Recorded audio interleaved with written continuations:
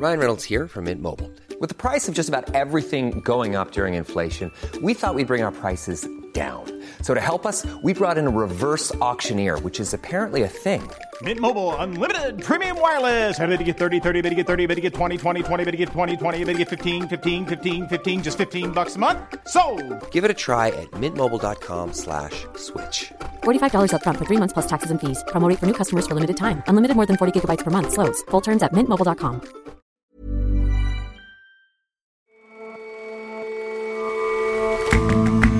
Hello and welcome to The Intelligence on Economist Radio. I'm your host, Jason Palmer.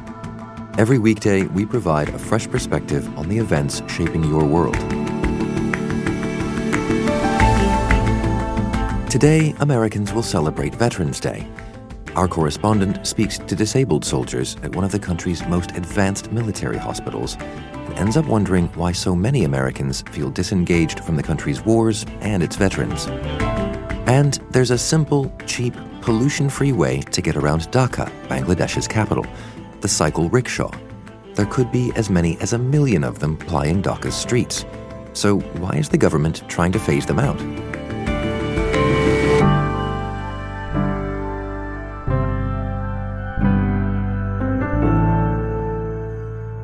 But first,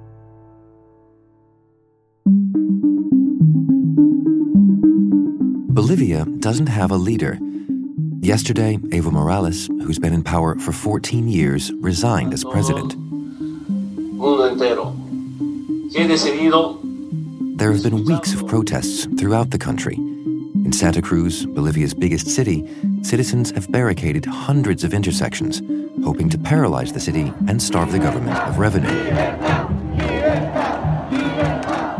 Mr. Morales claimed victory in a tight election last month amid claims of electoral fiddling. After the vote count was unexpectedly paused for a day, Mr. Morales emerged, curiously, as the outright winner. On Saturday, observers from the Organization of American States confirmed irregularities in the poll, including doctored tally sheets and computer breaches. Mr. Morales bowed to the OAS recommendation of calling new elections, but that did nothing to quell the protests. Later in the day, he stepped down, prompting cheers from opposition protesters and an explosion of violence. Supporters of Mr. Morales burnt houses, businesses, and buses. The opposition candidate, Carlos Mesa, said that Mr. Morales shouldn't run for office again. Evo Morales y Álvaro García Linera están inhabilitados para presidir. In the eyes of many, Mr. Morales shouldn't have even been a candidate last month. 3 years ago, he ignored the results of a referendum that would have precluded another term. In fighting to stay in power, he may have irrevocably tarnished his legacy. Yesterday was an incredibly intense day. It started with Evo Morales announcing that he would call new elections. Sarah Maslin is our Brazil correspondent and has been reporting from Bolivia. But Evo's announcement didn't stop the protests, and his support really began to die out. Some of the ministers and legislators from his party started resigning en masse, and the police had already started to join the opposition protesters. And finally, in the afternoon, the commander of the armed forces gave a televised interview when he urged Evo Morales to step down, and it was shortly after that that he made the announcement. In his resignation speech, Evo Morales tried to paint this as a coup. He called it a civic, political, and police coup. And what's your view of that, though? Do you think it amounts to a coup? So this wasn't a coup in the sense of the military going in and taking power from a president. Evo Morales did resign. What is going to be really telling is what happens next, because not only Morales resigned, but also a whole bunch of his cabinet ministers, his vice president, and the presidents of both houses of Congress. It's really unclear who's now in charge in Bolivia. And the reactions of the opposition leaders, both the opposition candidate, Carlos Mesa, And the leader of much of the strikes in the last few weeks, a guy named Luis Fernando Camacho, will be really important in terms of figuring out exactly what happened yesterday and what happens next in Bolivia. Well, you spoke with Mr. Camacho before this weekend's events. What did he say about what he wanted to happen? And how do you think this figures into his vision for Bolivia? When I spoke to Mr. Camacho, he said that this was a question of democracy and that Bolivians were sick of having had their vote stolen twice. Evo Morales ignored the Constitution and the results of a referendum 3 years ago that asked whether he should be allowed to run for a fourth term. And for a lot of these people going out and protesting against this election, it really seemed like the end of democracy. So that's what they're saying. Of course, now you've got Evo Morales saying that the real people responsible for ending democracy are those who have forced him to resign. So it's a really tricky situation. But it's not just these civic strikers and opposition types who are on the streets. There's plenty of support still for Mr. Morales, isn't that right? That's right. And it's worth remembering that Evo Morales did come in ahead of the opposition candidate, though what's unclear is with what margin. Evo Morales was Bolivia's first indigenous president. During his 3 terms as president, poverty rates fell drastically thanks to redistribution programs, and he really did a lot to help the political and social situation of indigenous Bolivians. In his resignation speech, Evo Morales said that he was being forced out because he was indigenous and a union leader and a coca farmer.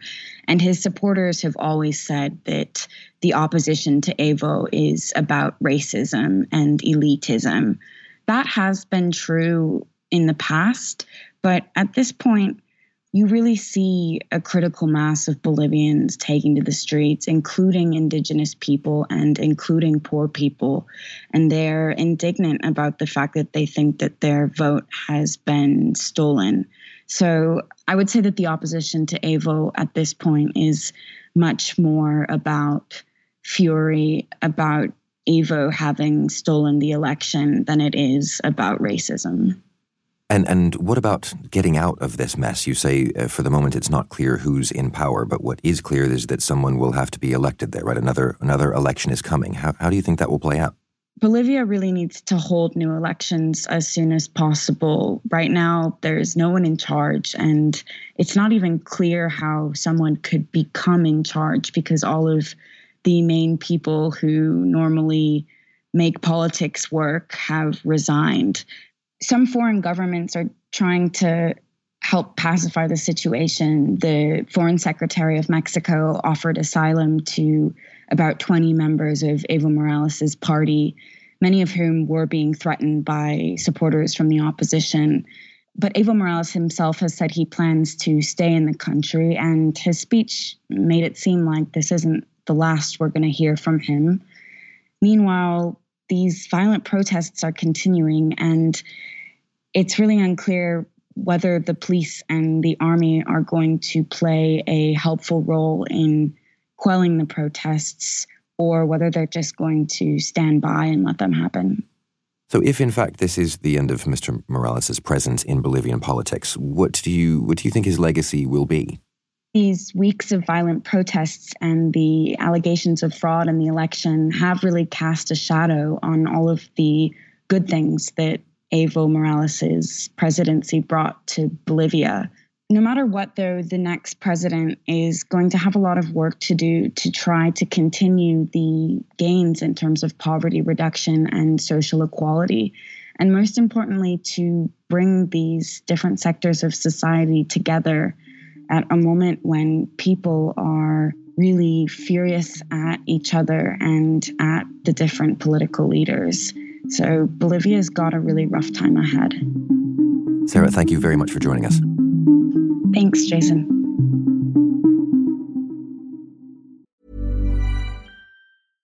Hey, I'm Ryan Reynolds. At Mint Mobile, we like to do the opposite of what Big Wireless does. They charge you a lot.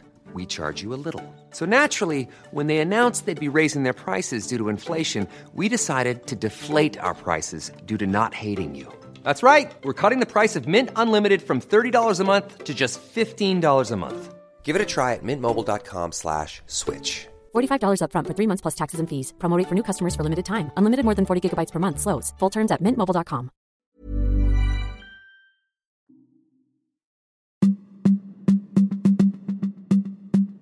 Since 9/11, America has deployed more than 2.5 million troops to Iraq and Afghanistan. And though its involvement in the Middle East has been winding down, it still retains somewhere between 60,000 and 70,000 soldiers in the region. But many of those who fought abroad say when they come home, they feel a lack of connection and understanding about their experiences. Among them, some of the 2,000 or so veterans who have returned as amputees. Walter Reed, which is actually just up the road from where I live, is the main tri-service medical hospital and research facility for severely wounded American servicemen and women. James Astle writes Lexington, our column about U.S. politics, and is based in Washington. So those American troops who were badly smashed up and are still being badly smashed up on the battlefield in Afghanistan and Iraq are likely to pass through Walter Reed at some point. And I went there to confront the severity of their injuries, to bring the battlefield home, I guess, but also to get some sense of their outlook on the America that they came back to and how they've been received by society as very badly wounded American servicemen. And who did you meet when you were there? The first wounded soldier I met was Staff Sergeant retired Liam Dwyer, who was a Marine sergeant who'd served in Iraq in his first deployment of the 9/11 wars. And I enjoyed what I did. I loved what I did. And then he'd been deployed to Afghanistan, to Sangin, Helmand province. Very first patrol was, wow, this is completely different. One of the fiercest battles of southern Afghanistan. That was in 2011. A few firefights that day. It was like, holy shit, like we're in it now. He suffered his wounds whilst conducting a search of a traditional Afghan home. And as soon as I went on the compound, like my spidey senses went off. And we immediately found a chai set, a tea set. And the tea was in the little cups, it was still warm. We had cleared it and we're on our way out the same way we came in. And I stepped on it. A hardened mud floor. You know, they had dug it up, put the pressure plate in there, and then covered it back up. And I can remember looking down, and this arm, the right arm, is missing from 2 inches below the elbow. I could feel this part of the arm just dangling underneath me. My legs were out at 90 degrees, just slightly behind me. I'm looking at myself, and I'm bleeding out, and I'm about to die. And I wake up a few minutes later. They're working on me. They got tourniquets in all 4 limbs. And one of the guys grabbed me and said something like, hey, we got you, man, you're going to be okay, or something like that. And I go out. The next thing I know is I'm waking up here. First of all, I have to say, because it was a humbling experience to meet him and to hear this from him, he is a man of extraordinary positivity, incredibly upbeat. No doubt that's helped him to make the, in the end, remarkable recovery that he's made. He has a prosthetic right leg. He has a still problematic and painful left leg, and his arms are restricted in their movements. And he's a racing driver. I'm Marine Staff Sergeant Liam Dwyer, and I drive for Freedom Autosports, Mazda race team. Driving a regular car, albeit that he has some specialisms to the prosthetic limb that he wears when he drives that car. He's married to a therapist that he met at Walter Reed. He's living an extraordinary life. How has it been for Sergeant Dwyer to sort of reintegrate into society after an experience like that? He describes a situation which I've heard from a number of returnees from America's long wars, both wounded and mercifully not wounded, that, you know, tremendous goodwill and respect from American society, but actually very little knowledge of the wars that they were fighting in, and not much deep interest in those wars or their experiences there. Some people describe it as a level of engagement which is sort of a mile wide but an inch deep. I think Dwyer feels that quite strongly. He sort of wants to be respectful. He understands that there's great goodwill to American services and respect for his own sacrifice. You got Walter Reed here, so it's very common to see an amputee, guys with PTS here. But you go back home and you'll get the warm welcome home party, and then 6 weeks later, no one cares about you. But I think he's found it frustrating at times how easily that interest and goodwill is sort of turned off. Why do you think it is that the American people seem disengaged from these wars? Well, I think in Vietnam, America suffered over 50,000 dead soldiers. That had a massive political impact. It forced society to make a decision about the war and put major policy-changing pressure on its government, basically forcing the administration of the time to end America's involvement in the Vietnam War. We've seen nothing like that kind of political engagement simply because American society has not felt harmed by those wars. The casualty numbers are low. American society has not paid for those wars. It's deferred the cost. They'll be paid for by future generations. So American society, notwithstanding its strong goodwill towards its servicemen and women, and especially towards those who've made sacrifices in the wars, just has not been politically switched on and engaged to these wars because it has not felt the impact of them in the round. Americans broadly haven't felt the sort of the costs, the human costs or the monetary costs of these wars, and yet there has been quite a lot of talk, in particular from the current administration, about ending them. And yet you say it sort of Americans don't feel specifically connected to them. I mean, how do you sort of square that? How do you think the involvement in war and the costs of war figure into the nation's politics these days? So I think it's remarkable how little success President Donald Trump has had in trying to change the politics of these wars. We know that the president himself thinks that they're unproductive, wasteful, even a waste of time, and he wants to end America's involvement in the Middle East and elsewhere. But he's changed politics on these issues, including in his own party, remarkably little. And that's because, again, America is just not, on a popular level, engaged with these wars in the first place.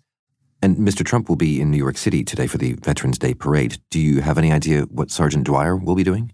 I know what Sergeant Dwyer would like to be doing. He'd like to be in his racing car, racing around a track, going as fast as he can and soaking up the applause of the crowd. He loves doing that. I suspect that he is either in or very near Walter Reed, finishing off the treatment from his latest operation. But what an extraordinarily positive attitude he has to his long battles with treatment and his health. James, thank you very much for your time. Thank you.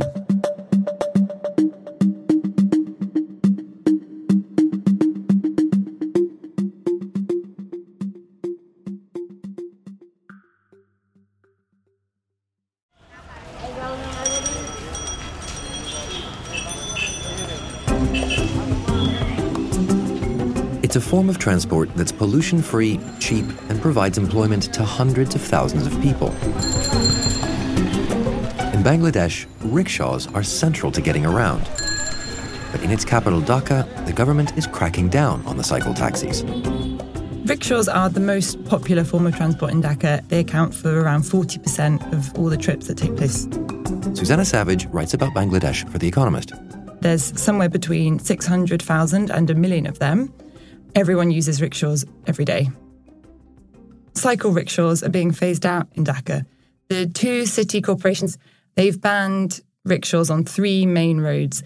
There are plans ultimately to leave them just the small roads, which are pretty much just for pedestrians. They're very narrow. So why are the city governments trying to get rid of them? Dhaka has a huge traffic problem. The speed of traffic has fallen from 21 kilometres per hour in 2008 to just 7 kilometres last year. So it can take hours to get anywhere, even a short distance.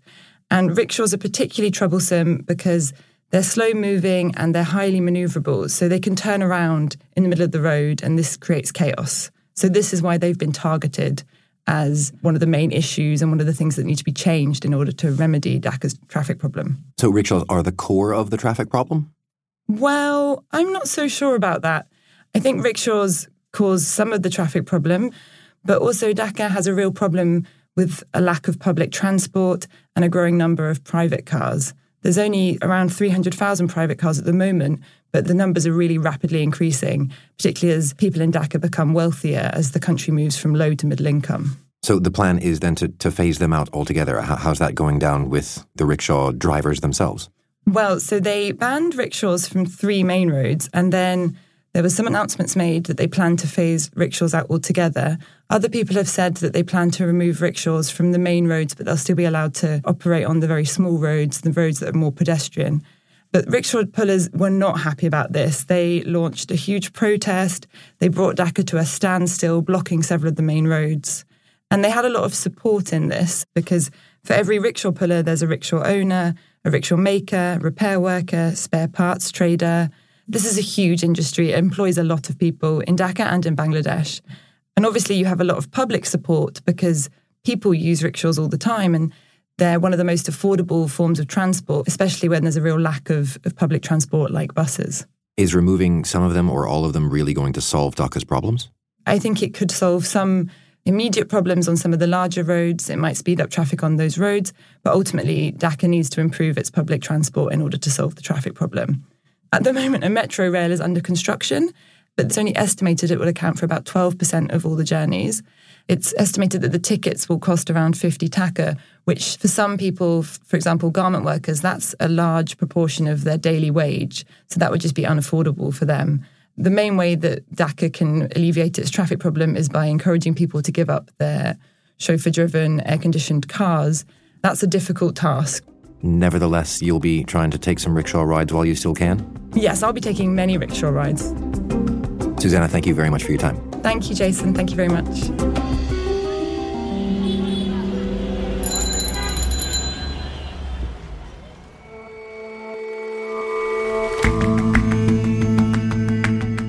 That's all for this episode of The Intelligence. If you like us, give us a rating on Apple Podcasts. And you can subscribe to The Economist at economist.com/radio offer. 12 issues for $12 or £12. See you back here tomorrow.